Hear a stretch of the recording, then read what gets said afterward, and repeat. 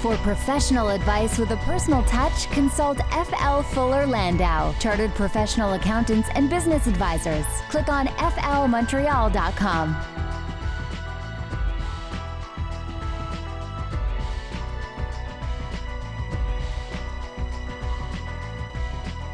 Good evening. Welcome to today's Entrepreneur, presented by FL Montreal, a program about the entrepreneurial spirit that drives Quebec business. My name is Dan Delmar, along with FL's Josh Miller, frantically trying to loosen up tie up all the loose ends to head off to Hong Kong tomorrow, Josh. Hello, Dan. That's right. Off on a plane tomorrow. I'm adding a little leg. I'm adding Singapore this time. Nice. It's a phenomenal place that I've heard, and some clients that are doing business there. So we'll see what that part of the world brings, in addition to all the fun stuff in Hong Kong. And you're there at least a couple times a year these days. Why is it important for you to go to Hong Kong? So for us, Hong Kong is just, it's on two fronts. I would say I used to go more so from, a sourcing standpoint to help customers here in Canada deal with the sourcing, deal with negotiating with suppliers over there. Then it evolved to, there was a tax treaty between Canada and Hong Kong, so it became actually quite favorable to have to a Canadian company to have a subsidiary in Hong Kong, as long as they can, follow certain rules. They could definitely have a tax advantage. Something that I've spoken many times with customers about, and I would say even more today. It's about $500 million of $500 million consumers, middle-class consumers that are ready to buy. So it's how can you bring your Canadian, your North American product to China and make it. So it's been an evolution over the years. It continues to be an exciting part of the world. There's lots of money to be had and spent there, and that's why I keep going. All right, entrepreneurial news and notes of the week. A Quebec city was named as Canada's most entrepreneurial city in 2017, and unfortunately, it's not Montreal. It's not Montreal. It's Sherbrooke. Sherbrooke. Who'd have thought Sherbrooke? Last week, Dan, or a couple of weeks ago, there was Global Entrepreneurship Week, and there were throughout the region, throughout the Quebec region, there were 400 events and activities. And as the Global Entrepreneurship Week was measured by the support and the participation and the involvement, Sherbrooke attracted the most entrepreneurs, and it was the most exciting, the contribution that Global Entrepreneurship Week saw. So they named Sherbrooke as the most entrepreneurial city. It's quite something. It was great to see. It's a little bit beyond Eastern Townships. You wouldn't necessarily think that Sherbrooke is at the top of the list. Montreal's been pretty good lately. But it was great to see a Quebec city that was part of this global movement that got some recognition. As someone from regional Quebec, it doesn't surprise me that the leading city was from outside the greater Montreal area, because, without government and without all those institutions, you kind of have to be entrepreneurial. No choice. If you want to make it, you want to add to your public monies that you get, you got to find it from somewhere.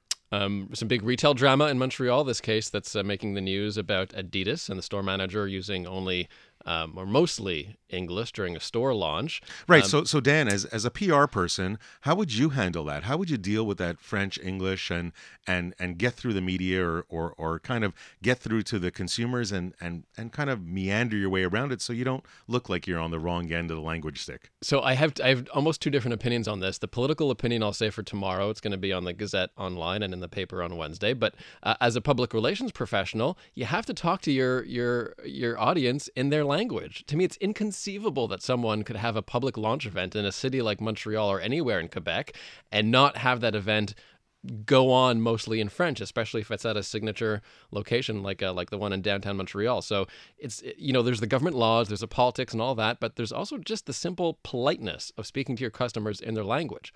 Is it a national scandal? I don't think so. Pretty minor PR slip. It did take Adidas about 3 days, I think, to apologize for that. So you got to be a bit quicker on the uptake here and sort of respect the French reality of Quebec. So I no question, if you're going to deal with an issue, deal with it right away. Don't take 3 days to deal with it. But on the other side, for all the Montreal or Quebec entrepreneurs, because there's a lot of video, there's a lot of vlogs, a lot of video podcasts are out there.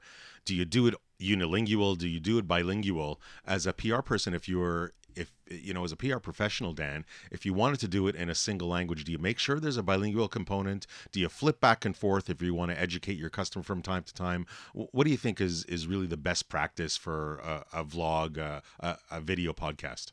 It really depends on the business and on their audience. So there are a lot of local businesses that sort of export more of their products to the rest of North America or the rest of the world, in which case something more English heavy could be more appropriate. But if you have a retail location in Montreal, if you're in the retail business and you're not focusing on that rule of français d'abord, you have a problem.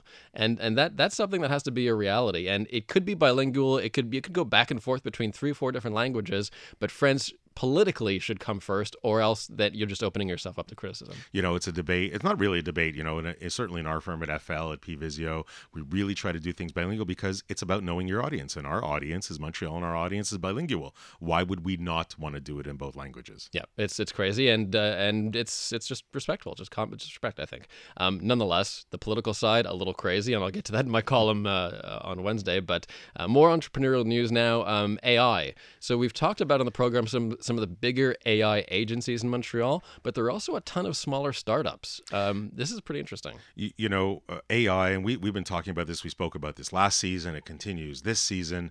The big companies are here. The international giants, the AR and Montreal's reputation, AR, attracting giants like Google and Samsung and Facebook and Microsoft, but there really are a lot of smaller companies that are delving in. And smaller companies, is you can define smaller as a whole bunch of range, but you have companies like Imagia that's helping doctors diagnose cancer, that where the medical and science process can take a lot of time. If you program the AI properly, it can diagnose and really analyze the information that much faster. We often hear SaaS, software as a service, in the marketing, in the digital field. This is, I think where they're going is it's the same SaaS model, but it's science as a service. So they're really trying to get the AI in there and getting to diagnose that much faster. So that's Imagia. You have other places like Keytext that's using AI to attract consumer feedback. There's so much data out there. How do you manage it? How do you translate it? And the data that's coming from the people are sometimes in context. People type like they're talking. How can a computer really translate that into usable data? Well, then if you train your AI to deal with it, then you can certainly do so. So there's a number of companies out there that on the language front as well. On the language front as well, there's no question, because there's a context, there's there's a joie to it sometimes that you really have to translate. So not so easy, but you know what? And it's in Montreal, and Montreal certainly has both languages, and there is a concentration of talent here. So it's a great area to get going. Cyber Monday today. How can other businesses, even small retailers, get in on the pre-Christmas online game? Well, this was an article that I came across in the Financial Post, where they were outlining a few ways that small businesses can win the online retail game, and it's a little bit of common sense, but it doesn't hurt to talk about common sense from all the time. Differentiate your business through your inventory. If you have a unique product, man, blast it out there that is unique, so that it doesn't compare to anything else. Highlight the features that it doesn't have. Set up shop where the traffic is. So if you're online and you want to, this is where big data comes in, of course, where you can attack or show off your product to the right group of people. Find out that information is available. Will you have to pay for it a little bit? Yeah, that's very possible. But aim your product to where your traffic is. And you know what? Don't wait for the end. Start it early. The first adopter. Get your cyber sales out there early. Let people know about it. You can let it run longer, but get it out there early. Don't let somebody else take your place. Coming up on today's Entrepreneur, we'll chat with some people I've chatted with in my other capacity here at CJAD. They make the news once in a while. Ticket 911. They help people get out of traffic tickets and other violations. We'll be joined by lawyers Avi Levy and Bernard Levy-Soussan. They are on the way. For professional advice with a personal touch, consult FL Fuller Landau, Chartered Professional Accountants and Business Advisors. Click on flmontreal.com. Inspiring stories from outstanding business people. Dan Delmar and FL Montreal's Josh Miller with you for today's Entrepreneur, and we'll get to our guests for this evening, Avi Levy and Bernard Levy-Soussan of Ticket 911. You probably heard them on CJD over the years. Avi and Bernard, welcome. Thank you. Good evening. So first, easiest question, what is Ticket 911? Ticket 911 is a law firm specializing in fighting traffic violations, DUIs, and criminal charges that are similar in that area, driving related mainly, DUI, that kind of stuff. But it's kind of more than that. It's really an online platform. It's not like you get a ticket and you call and you figure things out. There is an online aspect. Correct. You can go online. You can purchase the package online. You can retain our services online. You can send court dates, messages, questions back and forth online. Yes, it is. It is a portal, if I can call it that. What about offline? You know, when you first started this business, did you really get there to drive the online platform? You want it to be quite different than a bunch of other attorneys out there, correct? Absolutely. At the beginning, that's what we wanted. But initially, before it started, we were getting a lot of phone calls, obviously, because the website wasn't created at that time. Now, what was the background? I mean, you guys just didn't hop into the to the law chair at first. You definitely had some experience in this. So, Avi, what was their background before getting in? Right. So I was general counsel for a software company which was very active on the internet, and I saw quite a few things. You know, I learned quite a few things from that position. And basically, what I wanted to do was take what I learned over there and see how I can apply it to my profession as a lawyer, and sort of came up with the concept of prepaid services for that specific market, prepaid legal services for that specific market. Had you seen prepaid services in that market before? Not really. I mean, there were competitors in the business before, and they had a website, and it existed on a small scale. But I took what I learned in my previous position, Software life, right? Previous software life, previous career, and sort of applied it to the law, and sort of looked at what I liked and what I didn't like as a lawyer, as a traditional lawyer, and try to tailor it so that I can get more of what I like and less of what I didn't like. And Bernard, what was your background before you got in this? I had the experience as a prosecutor. So I had 16 years working in municipal courts in this field of tickets and criminal files, basically. So as just to kind of get into the mindset, 16 years as a prosecutor for a public entity, where's the moment there you say, you know what, I want to go out on my own, I want to become an entrepreneur? Well, I was approached by Avi, a good friend of mine at the time, and he came up with this idea, which I believe was very, very interesting, having seen how many tickets there were, how many people needed these types of services, and I immediately embarked in it. Now, before you get into this business, guys, do you do any research? Do you kind of have some type of business plan? Do you say, you know what, there's certain number of tickets out there? Like, how much was it on faith, and how much was it on hard data getting into this business? Listen, I'd have to say a lot of it was on faith, but a lot of it was also just the day-to-day life that, for example, Bernard lived. I mean, when I spoke to Bernard about this, he would tell me, Avi, every single day people are calling me for advice. Every single day people need help on their tickets, and they really don't know how to fight them themselves, and there's no real solution out there. And the reality, if I can continue on that line, the reality is that there are thousands and thousands of tickets being issued throughout the province on a daily basis. So I was managing one courtroom where we had hundreds of cases per day. If you multiply this by the amount of courts everywhere, it's an astronomical amount.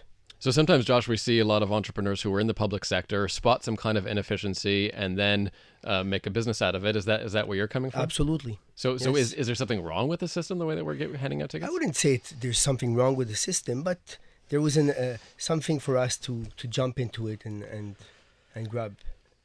There was an opportunity, I believe, that we saw that there wasn't something wrong with the system. There was sort of something wrong with the way the law firms were running at the time. They were running the same way. It was, pay in advance, pay by the hour, we'll see what happens. And it was very uncertain for the client. That's actually an excellent concept because, a lot of professionals, us included to a certain degree, it's an hourly rate. How do you get beyond that hourly rate? How do you price yourself? How do you know that, say, you know what, we got to start value billing, we got to start to have this fixed fee? What was that kind of aha moment that you got to? Well, at the beginning, I sort of saw how people reacted when you told them it would be this much an hour. How long would it take? Well, I don't know. I have to first finish the case. People were not that comfortable with that. People were not that trusting. People were not that willing to go ahead. When you tell them, this is the price, this is what I'm going to do. If you need me to do more, we'll talk about it at that point. There'll be an additional fee, but you can stop at any time.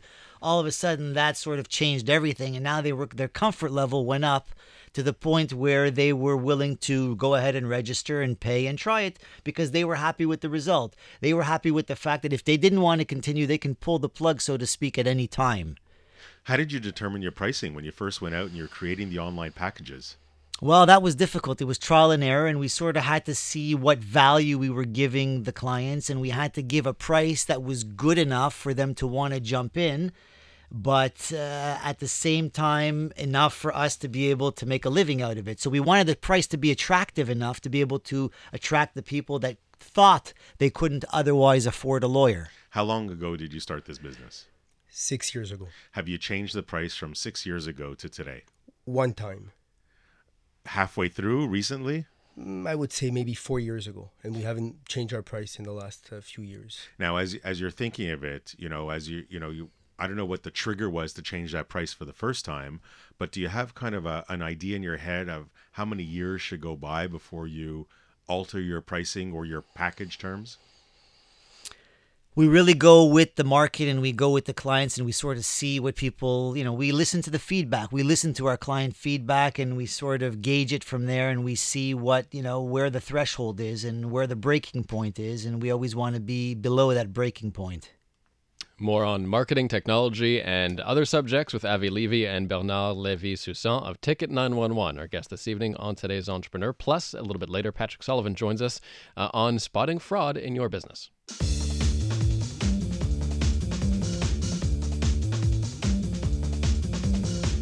For professional advice with a personal touch, consult FL Fuller Landau, Chartered Professional Accountants and Business Advisors. Click on flmontreal.com.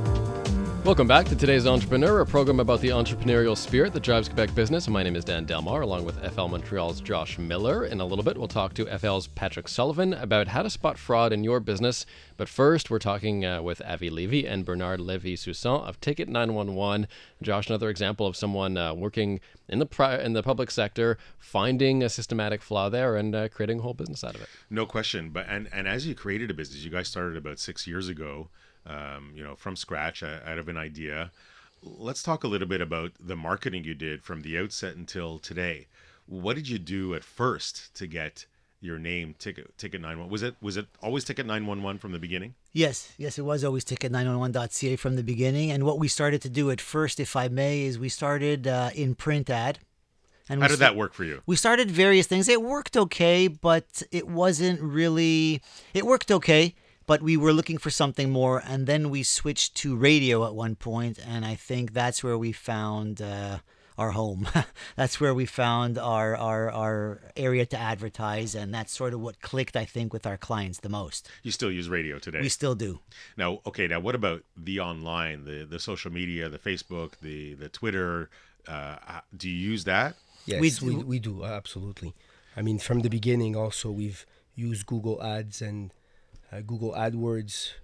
It's important. So do you believe in paying to boost your posts and all that, like the Google AdWords are paying for a there are boost? various things that we do, but we definitely advertise online as well as on the radio because I think it's part and parcel of our business, being an online business. Did you do that from the get-go? Like you started with radio and print at the beginning. How far into your business did you get into the kind of the social media or online marketing? Was also fairly early? From the beginning.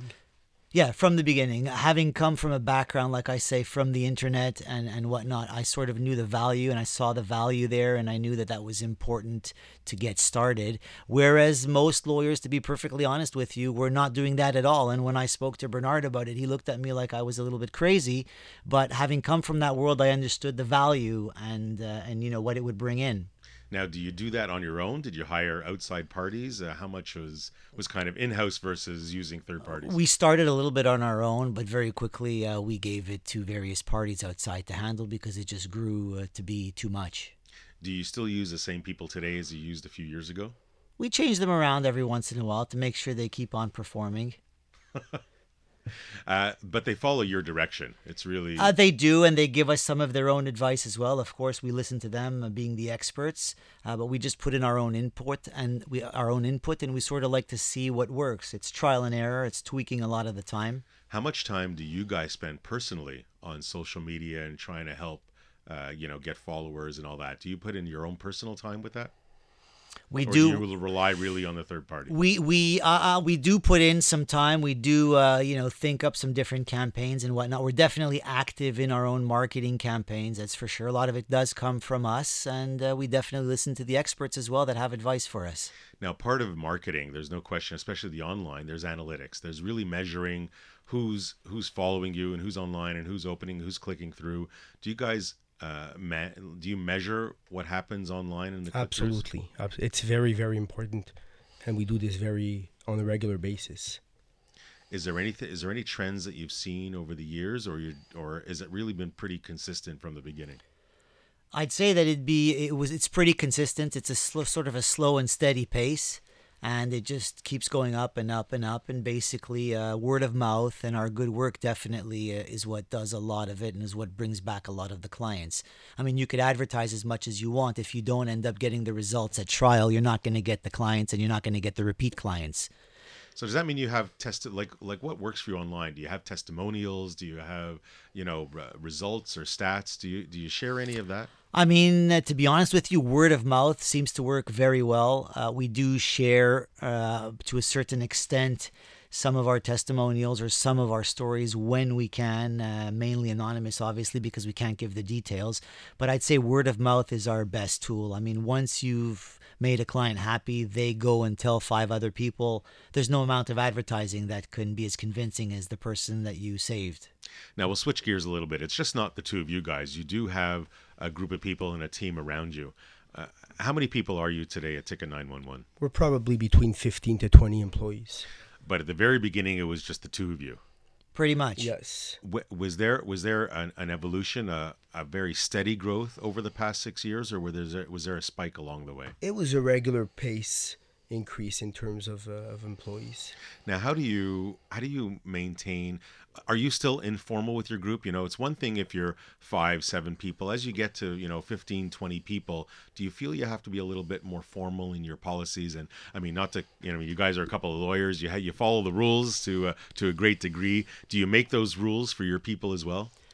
Well, like any well-rounded business, you have to have procedures in place.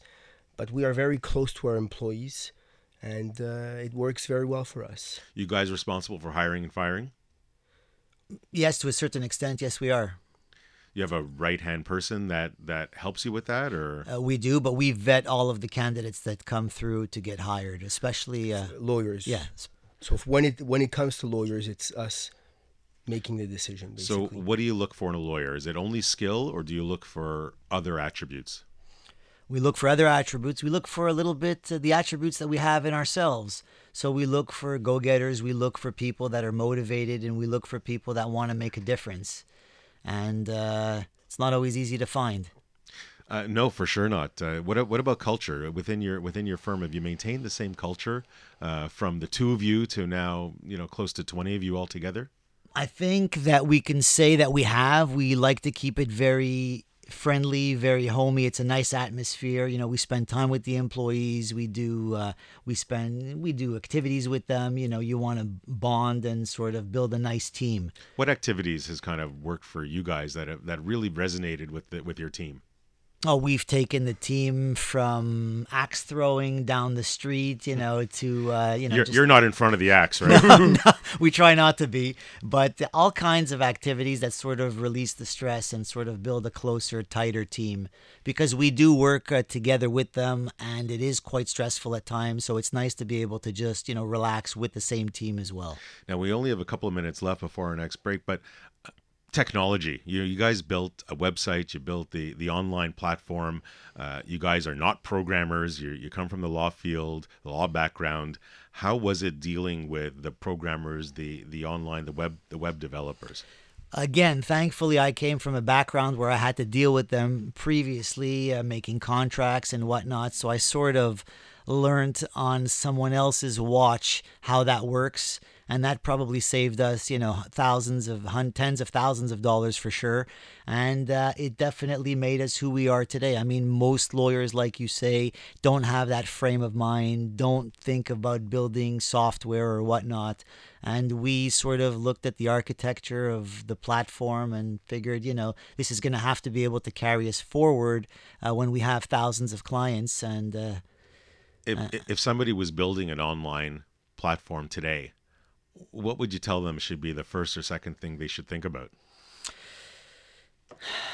Other than, I come from a software background, so use your knowledge then. What do you think, the first? Is it the behind, the kind of the behind the scenes aspect? Is it the front, the user friendliness? Like, what would you... A bit of everything, I think. But there's got to be, like, the first. Like, what are the guts? Trick, I think, is really to get it all put together, to get the front end and to get the back end all put together so it looks as one and it works as one and it flows nicely.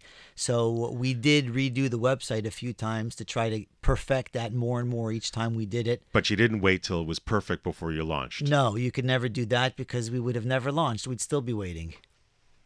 So the bottom line is that you do have to at one point say, okay, I'm going to start, and you've got to, put the gears into motion, so to speak. Do you still tweak it today? Absolutely. We definitely still tweak it today. Still have the same developers today as you did back then? No, we don't. We've changed developers a few times along the way for different reasons, but we're definitely still tweaking it, and I think we'll be tweaking it for as long as we're behind the scenes, because it's never going to be perfect, and there's always some corrections and some modifications and some ameliorations you could make. We started off just doing Quebec, the province of Quebec, then we added Ontario, then we added New York State, because all of those go together. If you're a Quebec driver and you have a reciprocal agreement with those different states or provinces, you need to be able to deal with them, whereas before, the lawyers in Quebec would basically deal with the cases in Quebec. And if, a Quebecer got a ticket in New York, he had to go find a law firm in New York that would maybe speak French to them. We fixed that problem. We cater to that market. Coming up, we'll have Patrick Sullivan talking about how to spot theft and fraud in your business. Avi Levy and Bernard Levy-Soussan here with us of Ticket 911 will have their one piece of advice for today's entrepreneur on the way as well.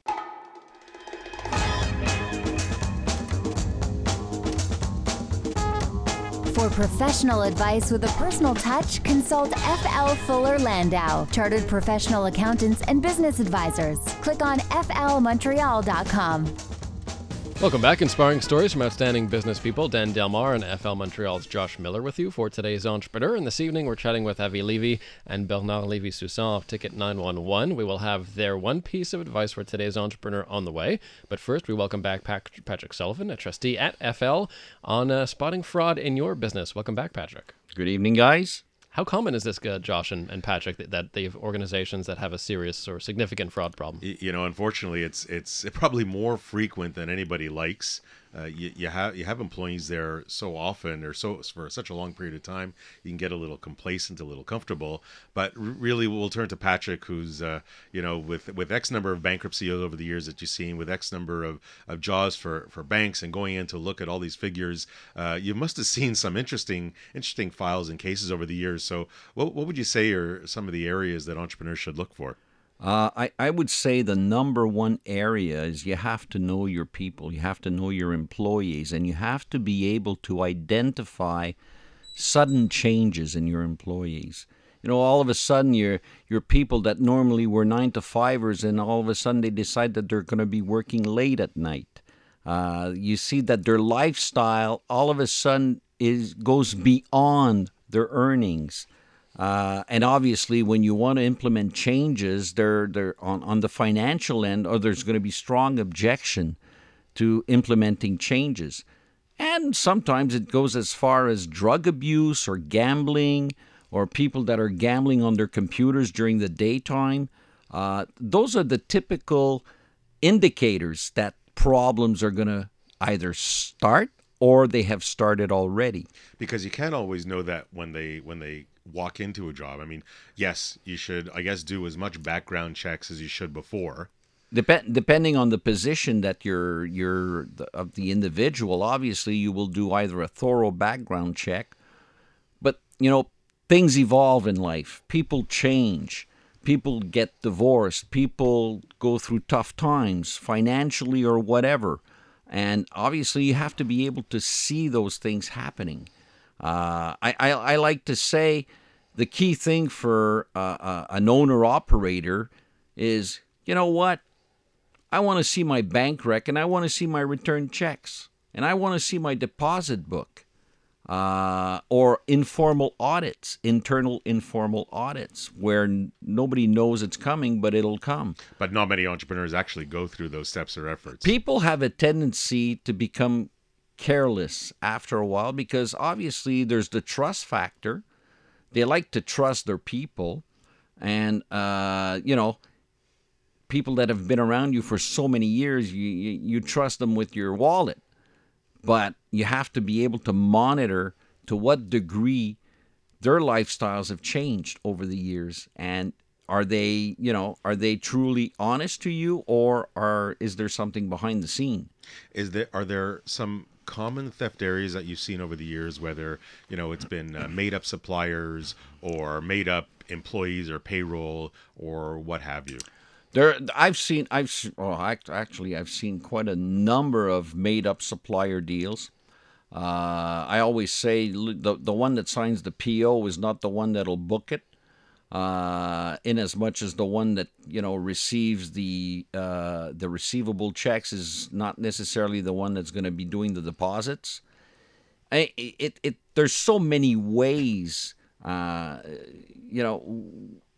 that people can steal from you. Inventory is the typical. Yeah, it's not just the finance guys that can steal. You can have stuff walk out the warehouse door. I mean, the inventory can always walk out the door. So what do? You're going to implement a camera system to be able to monitor that, or at least to give the impression that you're monitoring your inventory. Because, stuff goes out the back door. Would you suggest that entrepreneurs have the odd spot check from a third party? Say, you know what, somebody's coming in to count the inventory. Somebody's coming in to verify or do a payroll audit. I think that the safest way is exactly that. Having a third party come in that's non-biased, that will do a report to management, either inventory checks. We see that obviously certain banks will require that, depending on the type of financing that you have, that there will be regular inventory checks. And shrinkage is always the concern. Obviously, if you're in the retail business, you're either getting shrinkage because customers are stealing you or your employees are stealing you. So it's just a question of seeing which is stealing you the most. Inventory checks are a definite must in many areas, especially if it's high volume inventory that you're carrying.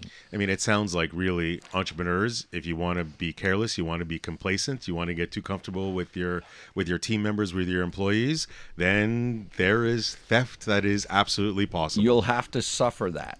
Excellent. Thanks very much, Patrick. And as we approach the last moment of our show, as we do every week, we'll turn to Avi and Bernard and ask each one of you, what would be your one piece of advice for today's entrepreneur? My late dad gave me a lot of advices in life, and one that stuck by me was to love what you do. And if you do love what you do, you won't feel that you're working a day in your life. Excellent. Thank you, Bernard. And Avi? You've got to have a dream, and you've got to be able to go after that dream, and you have to monitor your progress on a regular basis to evaluate where you're at. Because if you don't have a dream, you'll end up working for somebody that does have a dream. Excellent. Thanks very much, guys. Definitely pertinent words of advice. Avi Levy and Bernard Levy-Soussan of Ticket911.ca. Thanks for dropping by, guys. Patrick Sullivan from FL on spotting fraud in your business. Thanks again, Patrick. And back next Monday night, Josh will be away, but Michael Newton will be here on Today's Entrepreneur. With the Hatley Apparel Company. Excellent. Talking clothes next week on Today's Entrepreneur. See you next Monday night at 7.